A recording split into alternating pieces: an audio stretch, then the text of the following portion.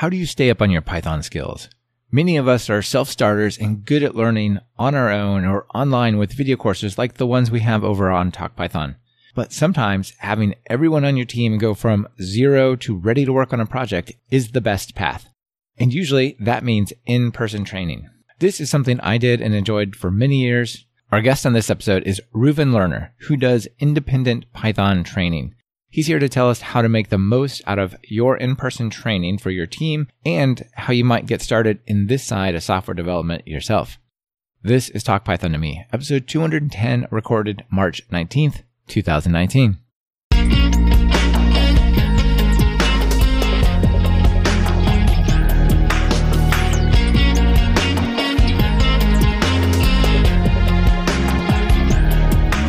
Welcome to Talk Python to Me, a weekly podcast on Python, the language, the libraries, the ecosystem, and the personalities.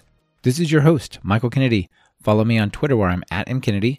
Keep up with the show and listen to past episodes at talkpython.fm, and follow the show on Twitter via @talkpython. Hey everyone, a quick announcement before we get to the interview. A little while ago, we released our Android app for TalkPython training, where you could take our courses on your device and take them with you and all that good stuff. But we left out one of the minor other platforms like iOS. So we are fixing that. Of course, we just built the Android first, but now we're ready to release the iOS version as well. So just visit training.talkpython.fm/apps. Click on the link for your various app stores and get the right app for your device. You get some online courses that are free that come bundled with the apps, as well as any that you've taken from us. Of course, they'll be there for you and they'll be available offline. All right, now let's get to that interview. Reuven, welcome to Talk Python. Thanks. It is so great to be here. Yeah, it's so great to have you. It's good to catch up with you. It's been a while since we were back in Cleveland hanging out together. So I'm looking forward to that. And I'm also looking forward to talking about this whole aspect of training, either in-person training, online training. We both have a background in this, and it's going to be a lot of fun, I think. I love talking about training because in so many ways, it's so unknown to so many developers. Like they know there's this training world out there, but I don't think they're aware of sort of what goes into it and how big it is. Yeah. And how do you get into it? How do you get the most out of it if you're having some trainer come to your company? Or, what are the trade-offs of different types of training? All sorts of stuff to explore. Now, before we do, though, let's explore a little bit of history with you.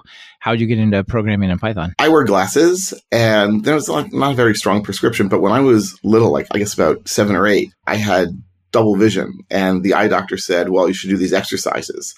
And I never wanted to do the exercises. There were these red and green dots I had to sort of make converge so I didn't have double vision.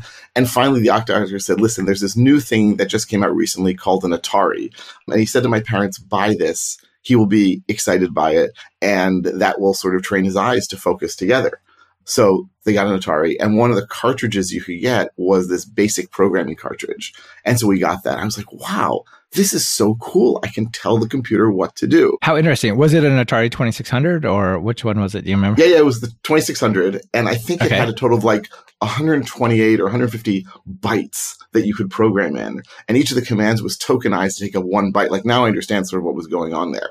So you would enter, I remember very, very often sort of running out of space because I was trying to write too much. And each of the characters I was trying to print was, of course, taking up one of those precious bytes. So that's a whole nother level. I mean, my laptop has 32 gigs. It's incomprehensible. Literally, the mind cannot compare these two things. My eldest daughter, who's now 18, saw I have a floppy disk on my desk, or I have a few of them. And she said, what is that? I said, so those USB drives that everyone has? She was like, yeah. I said, this has 100,000 times less storage. And this is what we would use when I was your age to move things around. And she she couldn't wrap her mind around that. Yeah. I remember you'd have those apps. Gosh, I can't remember in DOS what they were called, but they would allow you to span disks. I have a file that is larger than 1.44 megs, and so it'll compress it to disk 1, disk 2, disk 3 straight to the disk. It's insert disk 3, insert disk 4. Yeah, that was a wild time. Absolutely. Okay, so you started programming on an Atari 2600. Literally nobody in 207 or 8 shows has ever said they started programming on an Atari 2600. Commodore, maybe some other old school thing. I didn't even know that was possible. That's pretty wild. So then a few years later, we got a home computer. And this was in 1983, but it was not the home computer that you're probably thinking of. We had friends who worked for Digital Electric, Digital Deck, electrocomputer. Yeah. Anyway, I forget. And they hooked up a VT100 terminal with a processor and some RAM, and they called it a computer with CP/M running as the operating system. So that was like our home computer. And by the way, my parents were not computer people at all. Like they were just told by their computer friends, oh, this is a great deal on a computer. And so I played with that for a bit. Yeah. And also you might not have so much, the phone might be unavailable some of the time. Oh my God. You dial in or whatever, right? My parents and I were constantly like, what? You're on the modem again? You're dialing into things. And I think it was like while I was in high school that we got like a PC with DOS. And did we even have Windows on it? We must have had Windows on it at some point. And so it was really like, I was always doing toy programming, but it was only when I got to college that I really started, like I signed up to be the computer science department, but I didn't really understand what programming was and what computer science was until I got to college. And then, I went to MIT, and there they brainwash you into thinking that Lisp is the only language you learn in the computer science department. If you want to take a C programming course, it's so amazing. It doesn't have loops. You don't need any of that stuff. You just do recursion. It's perfect, and you're going to really get good at typing parentheses. Yeah, and if you want to take a C course, which I did not, you have to go to I think it's the civil engineering department. They offer it because the CS department wouldn't be caught dead teaching a C course. Yeah, of course. You know, my first CS course, I did like a minor and it was in Scheme, which is not that different. And it was a wild time. It's a wild language. What did you think of that as an introduction to programming? I thought it was brilliant, amazing. But I was brainwashed, right? So they told us that this was the best program. And we use Scheme, right? So they told us that Lisp was the best language ever.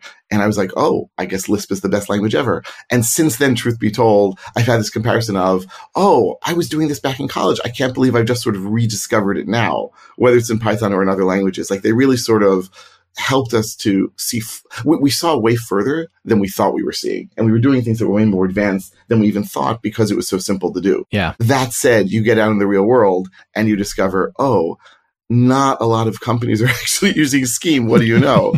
Yeah, that's for sure. Very few. I remember so my first job after college was at HP, and I was using some C and C++ and really, really disliked it. Like I never got the whole pointer thing.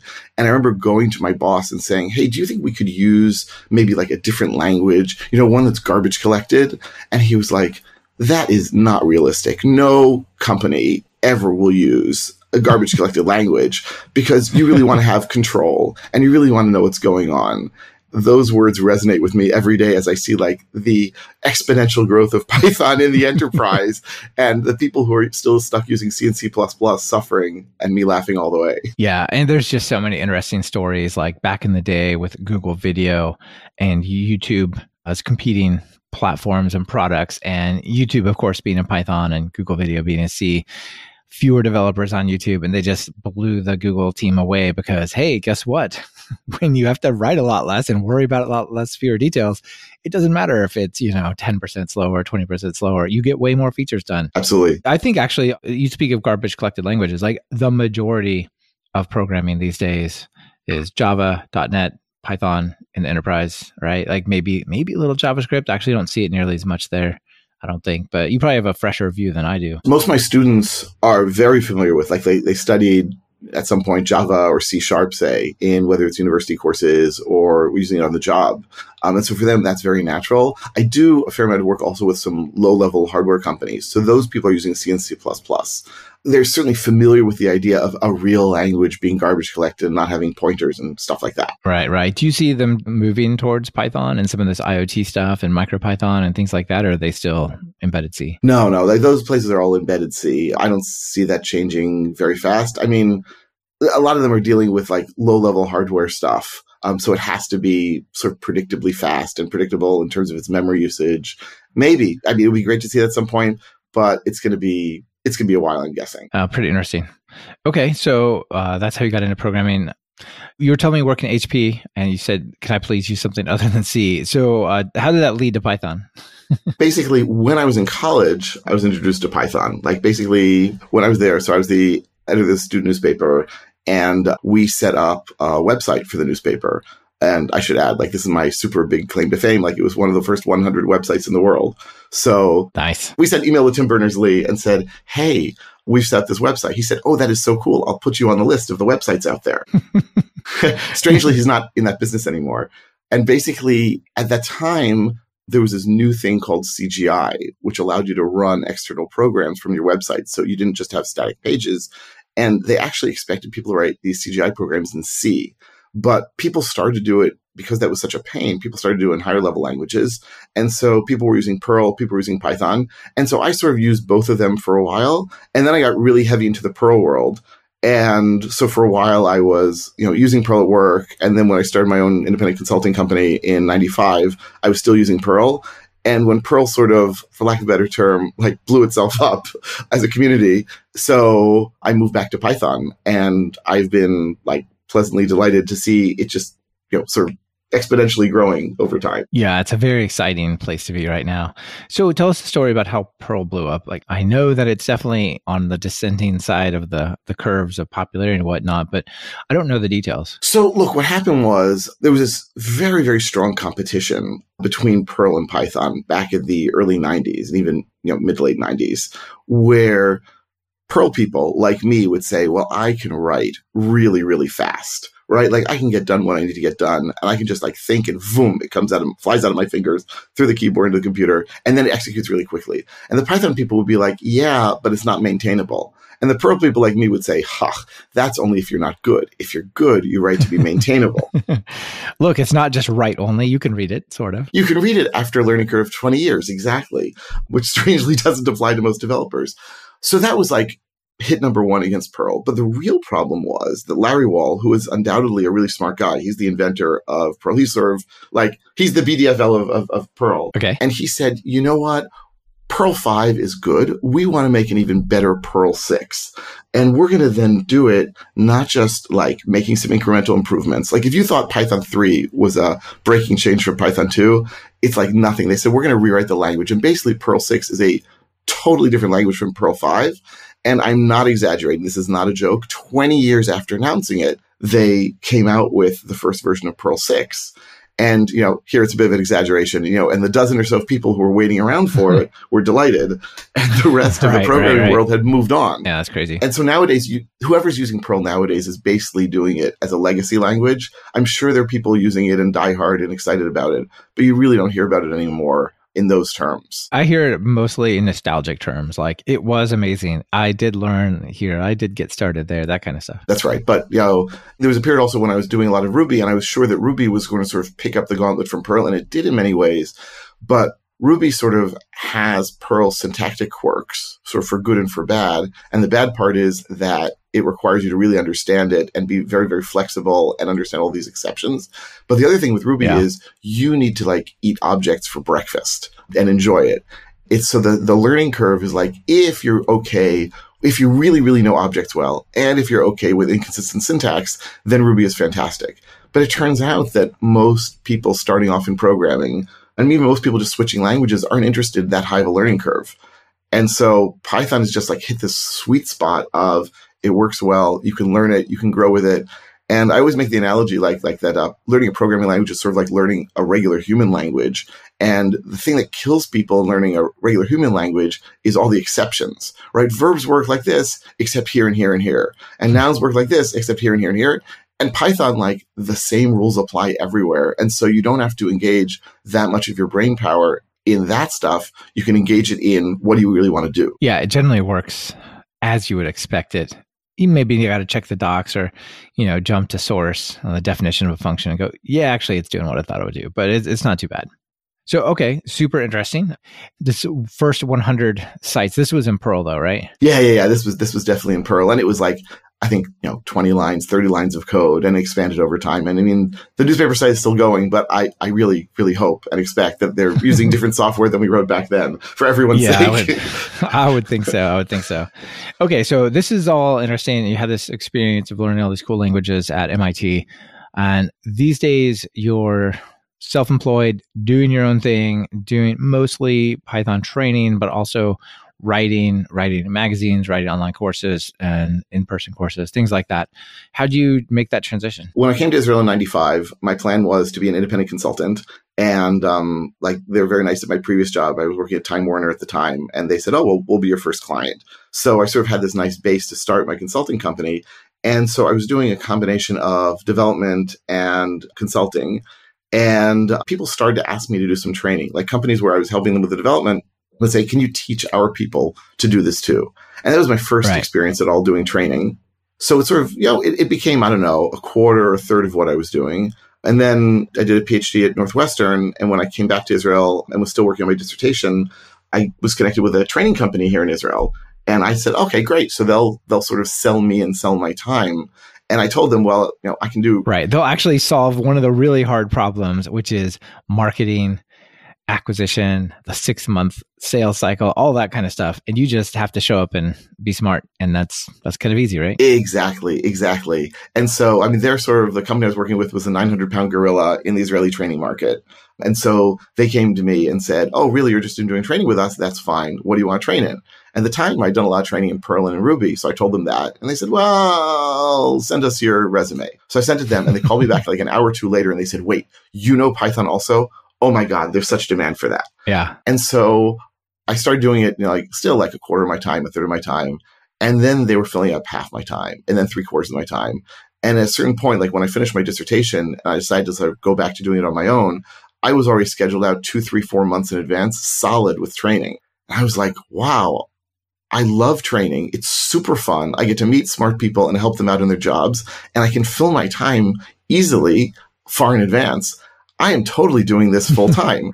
And so basically it's been close to 10 years now that I've been more or less a full-time Python trainer. And I am super, super happy. That's awesome. Yeah, I think it's such a cool lifestyle. You have a lot of flexibility. Of course, you're gone or occupied some of the time this week or that week, but you also have other weeks you can just take them off. Like you don't have to ask permission. You just don't schedule it.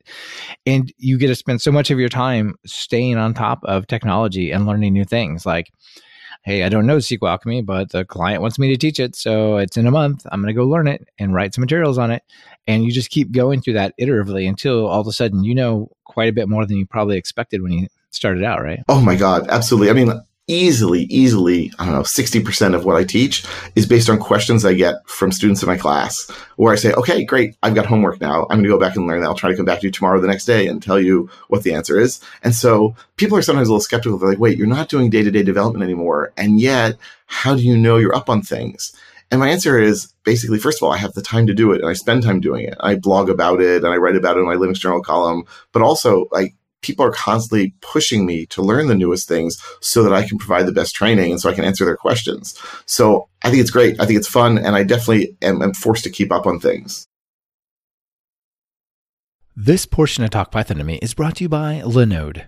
Are you looking for hosting that's fast, simple, and incredibly affordable? Well, look past that bookstore and check out Linode at talkpython.fm/Linode. That's Linode. Plans start at just $5 a month for a dedicated server with a gig of RAM. They have 10 data centers across the globe, so no matter where you are or where your users are, there's a data center for you. Whether you want to run a Python web app, host a private Git server, or just a file server, you'll get native SSDs on all the machines, a newly upgraded 200 gigabit network, 24/7 friendly support even on holidays, and a 7-day money-back guarantee. Need a little help with your infrastructure? They even offer professional services to help you with architecture, migrations, and more. Do you want a dedicated server for free for the next 4 months? Just visit talkpython.fm/Linode. I think you can do it as well. There are certain personalities or types of folks, and it sounds certainly like you're one of them, who are just curious, will just dive in and learn all the details. And then there's other people who are just, give me some slides and I'll just put them on the screen and talk about it. And I'll never open up an editor. And, if that's your path, obviously you're going to decay super quickly, right? But if you're really trying to write the code and do examples and build apps for your students in your classes, and then if they hit you with a question you don't know and you actually go and learn that and research it, how often do people who are doing regular work with a screen full of Jira tickets, deadlines, Scrum sprints are ending, and you don't get the time to dig in and ask the question below the surface that helps you really understand it. Yeah, I never even thought about this, but now that you're saying it, I think that my training has improved, gotten deeper and more interesting since I stopped splitting my time between development and training, and since I was able to concentrate on what are the topics people need to know and what is the best way to explain to them. And so that really not having that pressure, not having to deal with sort of real world development, as it were, has been a real plus. Also, I can ask people, right? I'm always asking my students, so what do you guys do and how does this work? And that gives me a decent picture of what's going on out there and what challenges people are facing. I think one of the things that blew me away, and just, I know a lot of folks out there listening probably know, but I did for like 10 years. The story that you're telling, I sort of lived that life as well and traveled around, taught courses. And every week, almost every week that you are actually off somewhere, you're in a different company, probably in a different industry with a different team that works somewhat differently. So, imagine what you learn if you have one job and then you move to another job. You now have these two experiences, right? Like if you do that every week, every other week, let's say, the amount of different experiences and styles and workflows you get exposed to are just crazy. Absolutely. And I also have a secret weapon, which is that I live in Israel and Israelis don't hold back with questions and criticism. So like when I'm teaching here, boy, oh boy, people are just pelting me with questions all the time. And it's a little exhausting, but it's fantastic because it means I'm sort of pushed to really know how to answer questions and understand different corner cases that they've encountered. And they really want to know, and they're not going to let up until they get the answer. Yeah, that's pretty interesting. So you go into the ringer, you do battle, but you come out everyone knowing a lot more stuff. That's pretty cool. What are the big distinctions? I felt like you talked about consulting and you talked about training. One of the big distinctions that I learned pretty quickly when I got into it was, when you're doing consulting and you're trying to solve a problem, you're like, I don't know how to do this. So you research it and you find a way that works. You're like, good, we're done. This way works. Let's keep going. Right. Unless it's like super performance critical. It's like, real-time trading or something. But like in general, like you get it to work, that thing is done, on to the next. But when you're doing training, it's not good enough to know this way will work. You have to know, well, actually there's 3 ways. X, Y, and Z. X is better in this situation. Y is better in that situation. And here's why, other one I said Z or whatever, even exists, right? So you need to know not just what are the options, but what are the trade-offs, like all this kind of stuff. And so it takes kind of a different way of approaching learning, I think. One of my favorite phrases that I use a lot when I'm teaching is, unfortunately, this works. And so I'll show them code and I'll be like, okay, this does the job, but we don't want to do it this way for the following reasons. That's right. That's right. You need to understand what's happening here. Yeah, pretty cool. Let's talk about this from a couple of perspectives. If I am a company who is, let's just make it a little concrete. I've hired you, but more in general. Like I've hired someone like you to come teach my team, or I'm a student, I'm going to be a student and you're coming to my company, or I'm a team lead or something like that. Maybe let's just start like, why should they have training at all? Like, aren't these grown adults who have been to college most likely and they know how to study? Like there's Stack Overflow and Google. Let them go. Oh my God. So, right. So I get this a lot, both from individuals and from companies. And the analogy I use there is Stack Overflow is sort of like a phrase book when you go to a foreign country. So you can go to a foreign country and like say, I want to order like bread at the bakery. So you look up how to do that. And then you have to pay. So you look up how to do that.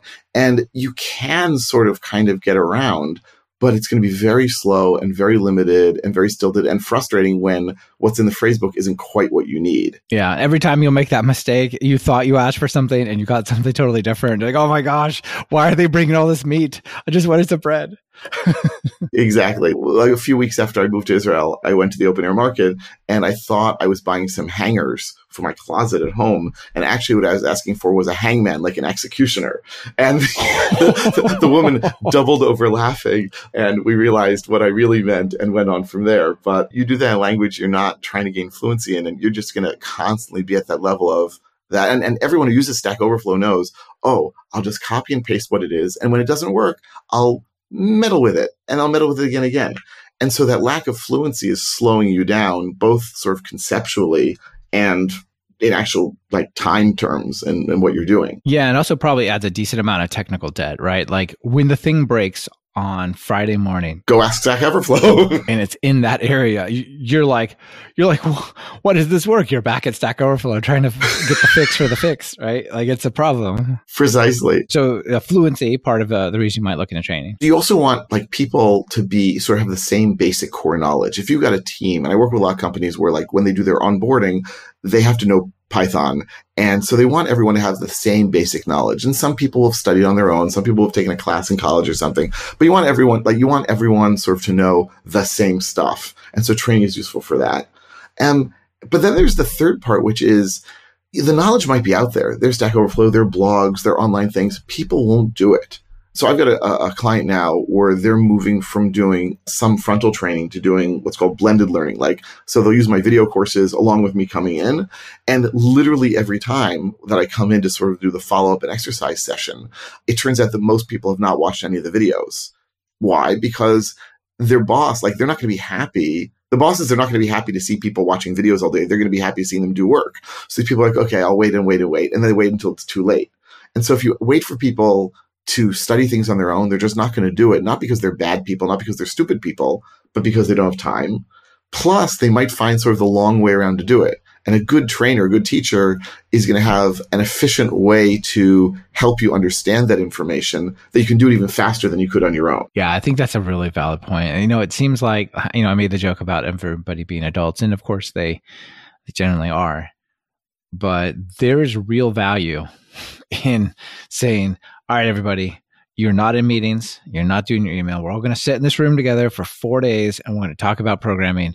And when you leave, you'll have had some experience on the stuff you're supposed to know.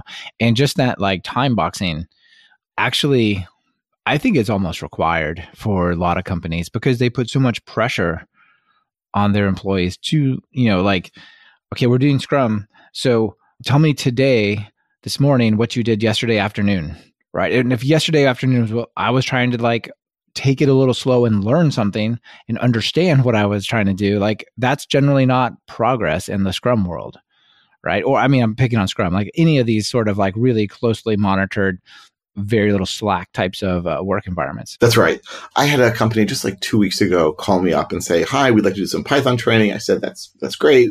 What are your needs? And they said, well, we're really very pressed for time at our company here. So really what we want you to do is come in after work hours. So people will work 9 to 5. And then you'll come in and teach them from 5 to 8 p.m. I said, okay, that's just not going to work. That's not going to work in so many different ways, partly because they're just going to be mentally exhausted after the day. And learning new things is not going to be efficient or possible, let alone the top thing on their agenda. Yeah. I've done that as well. And I've seen it work and I've seen it not work. Where it did work for me is I went and did a introduction to Python, sort of get going with Python course for stock traders, right? These are quantitative analysis folks. Maybe they know Excel or they know a little some kind of statistical language or something like that, but they're not really programmers. And they all want to move to the data science stack.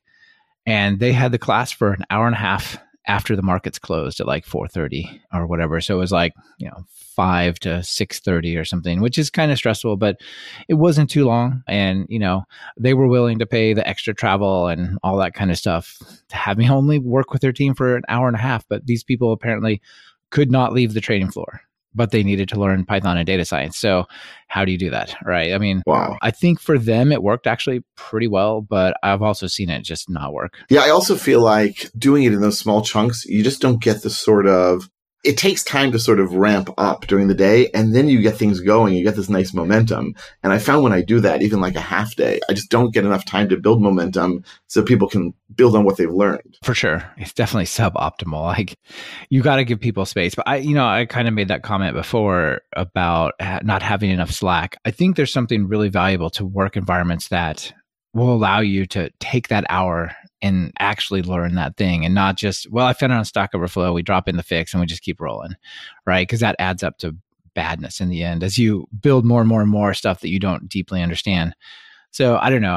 I guess that's just maybe a call to all the people out there who are leading teams or companies, people who are programmers, they just need this time to go a little deeper. Even if you have a PhD in computer science, they probably didn't teach you Django, or pick some package that is really important that is certainly not taught in college, no matter how much college they have. That's right. And if you go to a doctor, right, how is it that the doctor is up on things? Because they have to do continuing education. They have to keep up on stuff, and it's even required for them. And we hope that our doctors will do that. Well, we should sort of hope that our software engineers will do that too and keep up on things. But that means dedicating time to it, not just sort of finding time between other things. I think also the environments that make that possible they keep their good people. The ones that squeeze that even that little bit of time for learning and growth out of their people's workday, like they lose their best people who are natural learners and naturally curious and stuff like that. And it literally costs their business bad in the long term to lose their best developers. I absolutely agree. Interesting. So I guess the next question I wanted to talk to you about is, so I've decided, you're right, we do need to stick all of our people in a room for 4 days. And I'm not saying that facetiously, I really mean it. But one of the things that blew me away, I had been on so many sort of business calls, trying to arrange the training, figuring out what the right type of training was in my previous life. And it was, people would come down and say, well, I don't know, there's this other company that's $1,000 cheaper than you guys. And I know it's 12,000 and they're like 11 or 10.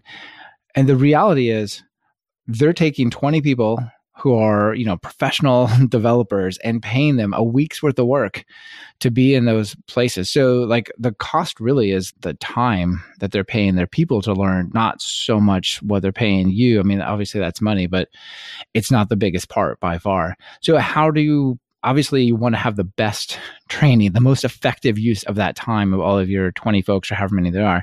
How do you do that? Look, you first of all want to make sure you know what you want them to learn, right? You want to set up some sort of learning goals. And someone who's good at training or a company that's good at training will be able to work with you on that. That they're not just going to say, well, you can choose from course A or course B or course C. They'll say, oh, well, I see that your people, they already know the following things, so we don't have to really go into that. Or they really need to know these following other things, so we should really add for that. So setting up learning goals is super important.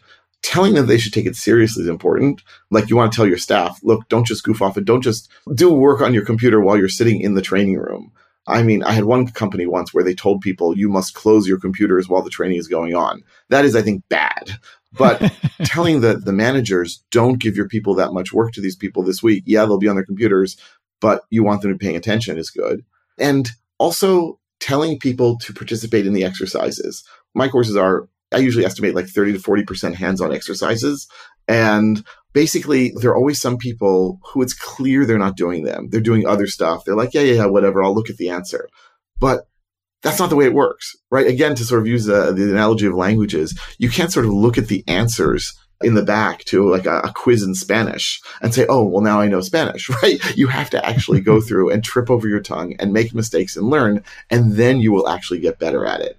And so doing the exercises, and I always tell people they should do the exercises in pairs, doing pair programming, and virtually no one actually does it. But those who do gain so much more out of it. Yeah, you can definitely tell like the folks at the end of the week who are like, these are the people that really benefited from this. And then there's other people who were present. Absolutely. Absolutely. And so one of my clients actually now has me give a test at the end of the course because they want to push people to really participate and learn and figure out sort of how to test and what to test, the whole subject in and of itself. But I think that has sort of put the fear of God into them that, oh my God, my manager's going to know that I didn't really do anything this week. And so they're a little more attentive, just a little more, but it helps a little. Yeah, that definitely can help. Although, it's so hard to give tests that are representative, right? Like, yeah, I asked you this question and you said quick sort and I wanted bubble sort, and it doesn't really matter if you can sort the thing, you're good, right? But there's it's really hard to write those tests in a way that actually tests skill sets. But yeah, it's still worth doing, I guess. If you're listening and you're a manager, don't make your people take tests at the end of the course. There are better techniques. I'm not trying to encourage it. Yeah, because it's also such a pain for the trainer, let me tell you. But I can see sort of their worries and why they want to make sure they're spending all this time and money that will actually benefit the company. For sure. All right. So let's stick with this in-person training story for a little bit. And then we'll get into some of the other options. So you talked about being booked really far out. I remember being booked pretty far out when I was doing this kind of stuff as well. If I'm a team lead or somebody like that, and I want to have some training for my team, how far out should I start to plan ahead on this? For in-person training. I mean, online is different than in-person. It's different than boot camps or whatever. As far as possible. I mean, we're recording this in late March, and I've left on purpose a few weeks open in 2019, but most of the rest of this year is already booked. And I think I've already booked a few things in early 2020, believe it or not. Big companies love to do things far in advance, and big companies tend to snag a lot of training. And so if you're interested in doing it, I've sometimes had companies say, hey, can you come in 2 weeks? And unless someone else has canceled, the answer is almost always no. So people do cancel, right? It does happen. but it's relatively rare. So if you think you're going to need, like I have a bunch of companies where they know they're going to have new people joining every 2-3 months. And so they basically say, okay, let's schedule for October because by then we'll have enough people who will be able to fill it up. And if you can do that, that's even fantastic. That's great. Yeah. Often one of the times I see people getting in-person training is when they're making a transition from one project to another as a team. Maybe one of them's done. Now they're going to start a new project and they're going to use different set of packages or different aspects of the language or something.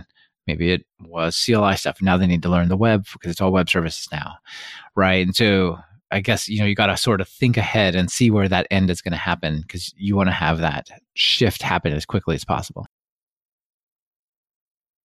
This portion of Talk Python to Me is brought to you by Metasnake. Video courses and books are a great way to learn on your own. However, many of us work in teams. Wouldn't it be great to level up your team's Python or data skills in less than a week? You could all be on the same page and speak a common language. Metasnake provides intensive, hands-on training to teams in some of the largest corporations throughout the world and offers courses in Python fundamentals, intermediate Python, exploratory data analysis, machine learning, and more. Live in-person training is a cost-effective way to boost productivity, retention, and innovation. Metasnake's intensive courses can be tailored to your specific needs and include generous amounts of hands-on labs so you and your team can try out your new skills. Visit talkpython.fm/team training to get your free consultation for your training needs, or just click the link in the show notes. But these sorts of things, even in a small company, they can usually predict it, let's say, a few months in advance, making that sort of transition, whether it's a language or packages or versions or new people. And so trying to get ahead of that, I mean, I'd rather have someone book time with me, say, 3 months in advance, and then 2 months in advance say, we're not going to need it then call me again and say, like, next week we need something. Can you do it? Because that's going to be very hard to do. Because the answer is going to be no. The answer is going to be no. And I feel bad about it. Like, I feel bad because I enjoy helping people, but like, my calendar determines where I am each day and I can't split myself. Right. And you definitely can't not reasonably cancel on other companies who have already booked that because they have the same pressures and needs and whatnot. That's right. All right. So once a course is booked, what should the students do to get ready for it, to get the most out of it? And also, what should the team lead do for that as well, for him or her and his or her people? First of all, they should try to get things installed. Right? Like, so find out from the trainer what they're going to need to install. That for me has always been a bit of an issue. It sounds easy. Like, just install Python 3 and I'll show up and it'll be fine. But like, but it says permission denied and I can't install this. Oh, and it won't run this unsigned MSI. Or what is happening here? Like, why is this so hard? How are you developers and you can't even like change your own profile? Right? I mean, you're laughing because it's like so painful. Otherwise, you'll cry. First of all, like the notion of people not knowing how to change their path environment variable and being professional developers is shocking to me. And yet I encounter it. Right. Oh my God. Don't get me started. But like, also, I'm a Unix guy. I use Macs nowadays as my desktop. So I don't know a lot about Windows. But I know a lot about installing Python on Windows because I have to deal with so many of these, as you said, issues of permissions and versions and whatnot on Windows with my students. And like to such a degree that when I teach my like Python for non-programmers class, I don't even ask them to install things. I just set up a Jupyter Notebook on my on a server, like I set up a VM, and then they don't have to install anything. And it makes life way, way, way easier because they really don't know what they're doing. You all just connect to the Jupyter Notebook over their web browsers on a LAN or something like that? That's right. I set up a VM on DigitalOcean for, the 4 days of the course. I set up a, Jupyter Notebook server. Blaze through $2 or something. Exactly. Like it costs me almost nothing. I'm not about to charge the client for it. And it solves a ton of problems in terms of the installation. Definitely getting things installed. And I have like a document that describes what I want people to install and how. And if they encounter problems, they should try this. And if they encounter real problems, then I'll help them out. But that tends to, solve, say, 2/3, 3/4 of the problems before we actually start class. And there's nothing worse. That's really interesting. Have you experienced Windows 10 with the new Python in the Windows Store side of things yet? I have not. I've heard of this Windows thing that you mentioned. Yeah. So apparently it requires any form of admin permissions, no skills whatsoever. You got to go to the Windows 10 store and say install. It automatically puts it in your path. It gives you Python and Python 3 commands on Windows. Apparently it's pretty slick. So Steve Dower put it together. That is amazing. Some of my clients, they Yeah. probably won't be able to do that just because they have like restrictions on what they can install. That's another thing, of course, right? Some of these people, they have Of course. computers, but they're not allowed to actually install things because of the IT department. So, enter the -- user command or option in pip, right? Yeah. That sounds really, really good. I should totally try that. Yeah, I think that's actually going to solve a lot of people's problems because the Windows 10 store does run Super Sandbox, so I think it'll have fewer restrictions. Now, I'm out of the in-person training game, so I haven't had to go look the poor people in the face and say, no, I don't know why they won't let you install this, but you're going to have to install this for us to do this course. And you spend an hour awkwardly trying to work through that with people. And of course, you can't help them because you're not an admin either on their network. And they give you this look of, really? You're serious? It's so hard to install this programming language that everyone is excited about? What the hey? Yeah, but in their environment. They don't think in those terms. They're thinking, boy, it was never this hard to install Java. It was never this hard to install .NET. So maybe this Windows 10 store thing will make it that easy. It would be nice, right? Amazing. Yeah, so I definitely check it out. It's going to make it easier. I don't know if it'll fix it, but it'll make it easier. So one of the things you said was to install this kind of stuff. Like, do you send them instructions? Like, you're going to need to install these 7 things. This one takes forever. This one is always blocked. Get on it soon, or how do you tell them? Yeah. I mean, I have a document that says you're going to need to install X and Y and Z. Here's how to do it on Windows. Here's how to do it on the Mac. If you encounter problem X, try Y. And if you're really stuck, and especially, so like I have a bunch of clients where they're still using Python 2, and installing Python 2 and Jupyter on Windows, that combination trips people up a ton. And so I say to them, if you encounter problems that are not listed here, I'll help you the first day. This is not you, it's normal, and I'll help you out because I've dealt with this before. And then usually during like the morning break or lunch break, I'll help them out for a few minutes. Yeah, that's cool. Do you use things like Anaconda, the Anaconda distribution, or anything like that for the folks on Windows to like lower the threshold, or do you just stick to straight Python? I stick to straight Python. And the reason is, I mean, there's always someone in each class who's like, well, I got it to work fine because I used Anaconda. And I'm like, listen, Anaconda is amazing if you're going to stay using Anaconda and only that. But my experience is that people who are doing Python development in their work, then they end up with 2 installations, Anaconda and regular Python. And then they're even more confused. What did I install? Where did I install it? How does it work? So I prefer to sort of go through that brush and deal with it and like solve the problem rather than going around it. Right. I've created a Conda environment, but then I did something with pip that like screwed that up. And then it gets tricky. Precisely. Yeah. Interesting. Okay. So that's for the students, install stuff. Should they study ahead? I don't think there's a real need for it. It can't hurt. Right? It can't hurt to like do a intro Python tutorial or something like that just to get ahead a little bit. Probably depends on the topic, right? If it's an advanced Python course, you need to like get some better foundation. Maybe that makes more sense. Intro Python courses, by definition, we're sort of starting off from zero and we assume people don't know anything.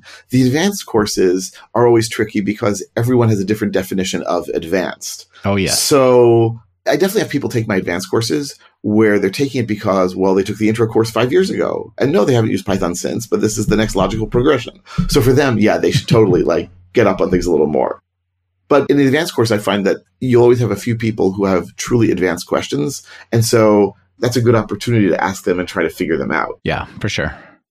Okay. And how about the team lead? Is there anything they should be doing to help their people? Maybe identify problems that people are having or the use cases, right? I always find it interesting to hear what people are using Python for so that I can, if possible, if necessary, sort of adjust things. So if they can sort of investigate, if they can bring, often, like if I teach my regular expressions course, I like to have log files from the actual team so that we can parse through those and have fun with those. So preparing that kind of thing can be really useful. Yeah, because they often have a better high-level view, right? Like maybe you're going to be put onto a project, but you don't have any experience with it until you're done with this course. So you don't really know how it's going to be used or really the details. But maybe the team lead's already gotten in there and they understand like, no, we don't care about SQL Alchemy ORM. We're using core. Here's why. Let's just focus on that. Things like that, maybe keep it more relevant. That's right. I do find though, when you would go through those experiences, you're like, we don't use ORMs because they're evil.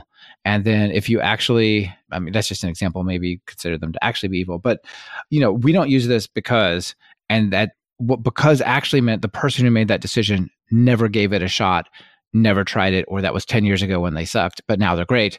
Something like that. And you're like, oh, well, the thing that you asked that took me half an hour, like 2 minutes, and this thing that you're not going to use, boom, solved. And you might consider using that, right? Like I think there's interesting opportunities to question assumptions and sort of revisit stuff like that as well. So I don't necessarily want to encourage people to completely just go only do the stuff that we're doing. I actually started doing Git training because I happened to mention Git when I was doing Python training somewhere, and people's faces started to get really angry. And if they had things to throw at me, they would have thrown them at me. They're like, Git, that thing that makes us lose all of our files, that thing that they're forcing upon us. And of course, like a normal person, it's so horrible. I want CVS back. Yeah, it's like a normal person would have said, oh, these people are really upset.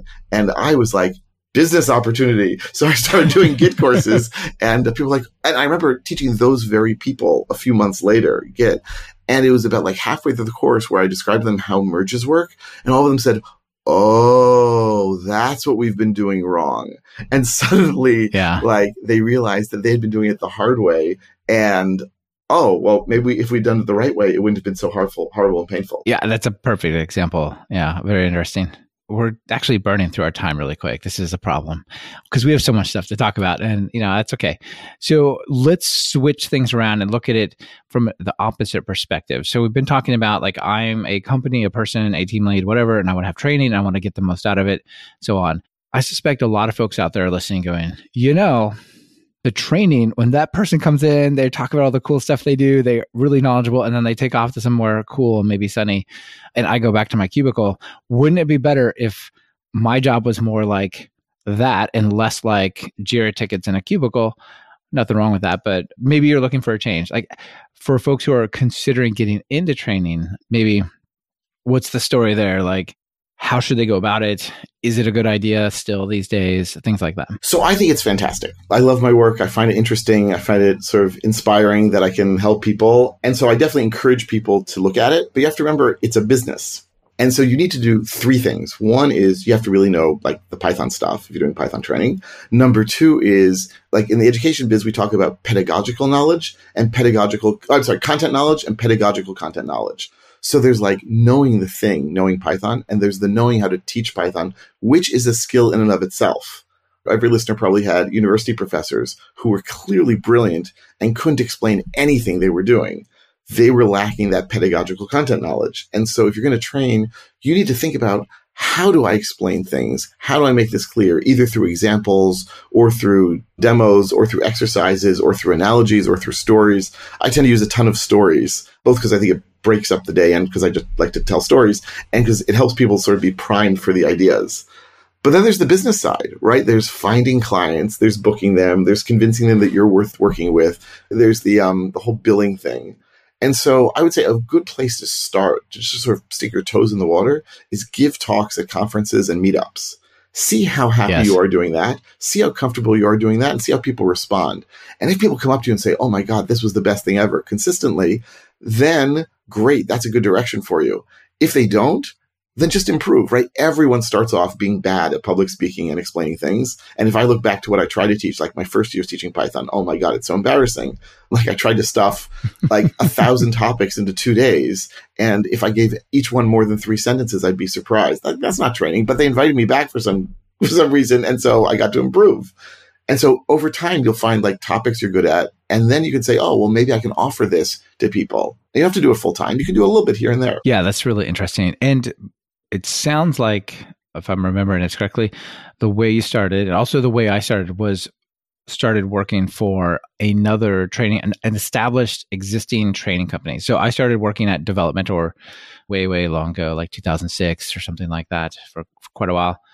And they had the sales team, they had the logistics, they even had the courses written. I had to make it my own, but I could just show up and teach that thing. They say, hey, you got to be in Roseville, California in 2 weeks. And they want to know this, and they handled a whole lot of it, right? Like you as an independent person, you have to deal with accounting, with taxes, with finding clients, with retaining clients, with billing them, with invoices and POs and vendors, and just, like a whole host of things that people don't have to. So do you recommend maybe starting out by working with some existing training company, or do you think, you just do the dive headfirst in the deep end and make your way? You've said all the advantages of working with a training company. And if you're not interested in dealing with all the business stuff, or if you need sort of a shorter timeline, then that's probably the way to go. because they will find you stuff pretty quickly. And doing it on your own is a way longer game to be playing because you got to put your name out there. You have to make sure people know who you are. You have to improve your courses. You have to, like, you're dealing with marketing and business development with large companies, even medium, small companies can be hard. And it's a long-term thing. You said you have to get out there. You have to have a long runway for this to develop. You've got to start blogging. You've got to start writing or speaking. You've got to let that percolate up into the awareness and then the sales cycle, the enterprise side of like a couple months out. And like, it's not something you could just quit your job and then start. No, not at all. And so that's why a lot of people start it when they're consulting, because they can sort of slowly but surely add to the training and remove from the consulting stuff. And they're still going to be able to, eat and pay the mortgage. Necessary conditions for continued work. The disadvantage of working with a training company, and so like I did it first on my own, and then I was with a training company, and then I went back to doing it on my own. The disadvantage of the training company is basically that they take a huge bite out of whatever you could be earning. Like 70% or something, right? Like a really significant. I taught once in Tel Aviv this like open enrollment course, and someone came up to me and said, do you know how much we're paying to be here? I said, no, I don't know. And he told me, I realized I was getting 10% of the income from the course. And I marched into the CTO's office and I said, this is ridiculous. You're paying me only 10%. And she said, well, we have a very expensive building to run.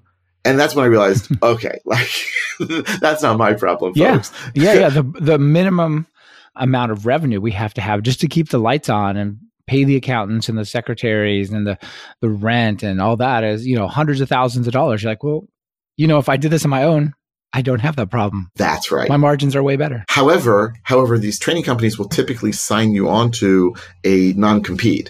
And those can range in length of time and level of draconianness, where basically they'll say, because everyone thinks, oh, I'll start teaching for company X. And then I'll leave company X and I'll keep all the clients. And they are not so stupid. And they will sign you on a contract, which might or might not be enforceable to people I've never checked, saying that you can't compete with them. Absolutely. The places I've seen this is certainly with the clients. Like, you don't go into the client and say, I know you're paying them, but I'll do it for half of what you're paying them if we do this on the side. Like, that is a super recipe for some kind of big issue, probably involving lawyers you don't want to go near. The other one is around the actual course content, right? Like if you create course content for them, like that's kind of theirs now a lot of times, right? So is it? Oh my God. It can be. Oh, it definitely can be. If the training company is paying you to write a course for them that they're going to sell like through you, but also through other trainers, a lot of times those contracts will have and this is our content. Not like you're barred forever from talking about the web or something, but you've got to restart from scratch, not using that material, right? So you might feel like, oh, I'm going to build up all these libraries and I can leave. And there's a lot of danger or precariousness to that plan. Right. But I would say a ton of people do it anyway, because you get experience, you get exposure, you get your name out, and better to sort of try out your training when someone else is dealing with the marketing. And then after a while, like there are tons of companies, as we know, using Python nowadays. So you won't deal with any of the clients you dealt with before, but now that your reputation is good, people will call you and ask you to do it, and you can do it freely. And there's probably some part of the non-compete where if they reach out to you directly, it wasn't the same department. There's probably ways in which you could actually get back into the same situation, but it's that's lawyers and trouble. I certainly see the benefit of doing this on independent, but I feel like it's quite tricky. I kind of want to go back to what you said about getting into it. I want to second this public speaking side of things. Like, it's pretty clear that most developers are pretty good and certainly have some area where they're really good at, right? They've been working a long time or whatever, and they could train in that area for sure. But the ability to stand up in front of 20 people and have a clear, coherent conversation and like lead that group, answer the questions, do all that kind of stuff. Like, that's not natural for a lot of folks. And so this public speaking experiences, meetups are really good. Conferences are good. User groups, code camps, all these things are, a lot of them, basically, if you apply, you can get in there, right? A lot of the larger multi-track things. And that's just super experience, right? It's super stressful at the beginning. It takes a long time to get even just an hour presentation. And you think, well, how am I going to do 8 hours a day for 4 days? If it took me a month to do an hour, like that's insane. I'm never going to get this done. But you get faster, you get better. But I think you really have to go through that sort of growth curve if you don't have public speaking experience somewhere else? It's sort of like, I often make the analogy to like stand-up comedians, where they'll try a bunch of jokes and they'll see which ones work and which ones don't. And so as you teach some, and then they'll sort of like, go through this iterative process. So as you teach a topic, and if you give the same talk at multiple conferences and meetups, you'll see which of your explanations work and which don't. And so you're going to end up with some stuff that's really good and that you can call your own as well, that it's not derivative material from anyone else. But you got to go through the process. Yeah, you do. And you it's funny you mentioned the stand-up comedians. Like, it sounds like theoretical, or maybe they go back afterwards and they think back on how it went. I lived in New Jersey for a little while where my wife was teaching at Rutgers, and Chris Rock, the comedian, also lived not far away from there. And so there's this little tiny comedy club, maybe it holds 100 people or something. And he did not one show, but he did a show every night for like a week. And he would come up and he had a legal pad and he would look at it and he'd study it for it. Then he would tell a joke and then he would take notes on it and they would do it again. And the bargain was, yeah, you can see Chris Rock like almost front row for like $20 or $10. The trade-off is he's practicing for his big event in Vegas and he's going to do that live with you. So it was pretty interesting to see it in action. That is so fantastic. Yeah. If you follow comedians, like, they are very serious about their work and figuring out what does and doesn't work. I actually saw like the online course with Steve Martin about how to do like stand-up comedy. And I found a lot of the things he said really resonated with me. Yeah, it's super interesting. I think, one of my friends who did training with me, he was a stand-up comedian as well. And I think, they're not that, they're obviously different, but they're more similar than people would think who are, not familiar with it all. My family hates my jokes, so it's good that I have my students to inflict them on. That's right.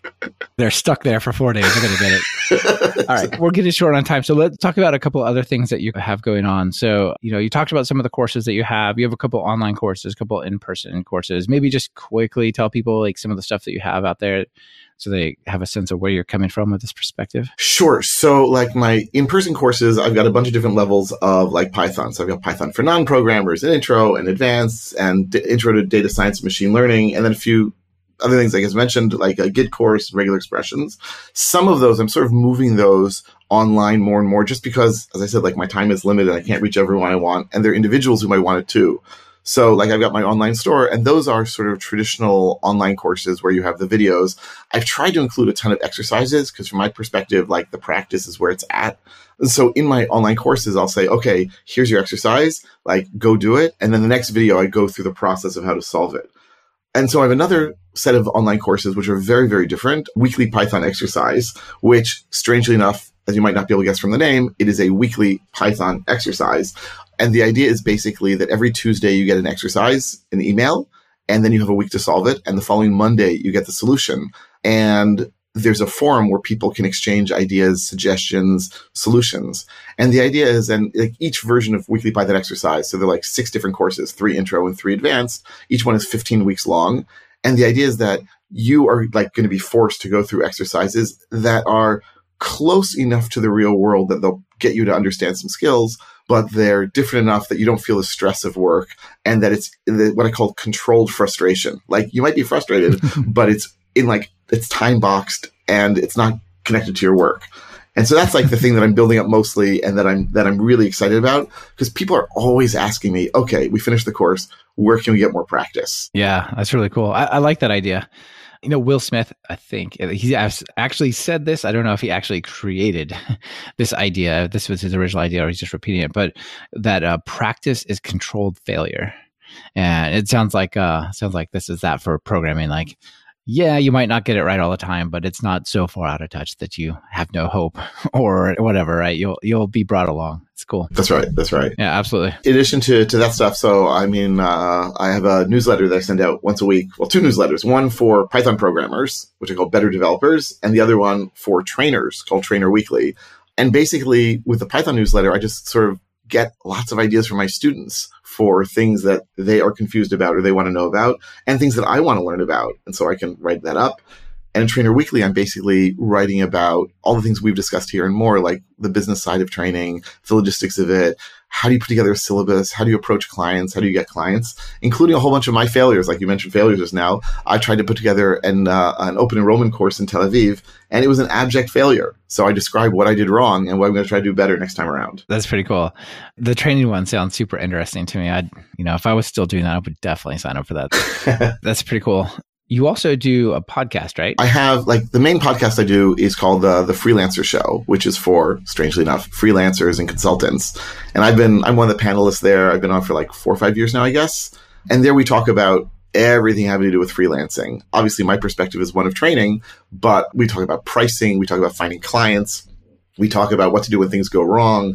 A lot of pricing stuff, but also a lot of marketing, but also sort of how do people who are freelancers need to understand, they're good at what they do, say programming, but when you're freelancing, you have to be good at the business side too. And that's where a lot of people are lacking. Yeah. Is it almost like a mastermind group? Sort of. I mean, usually every week we'll have a topic. This week, we're going to talk about how to raise prices on clients. And the next week, we're going to talk about how can you approach big companies. And so, you could argue it's a mastermind. We have guests probably once every month or so now who are successful freelancers who come in and share their ideas and topics with us. Super. It sounds interesting. Yeah, people should check it out.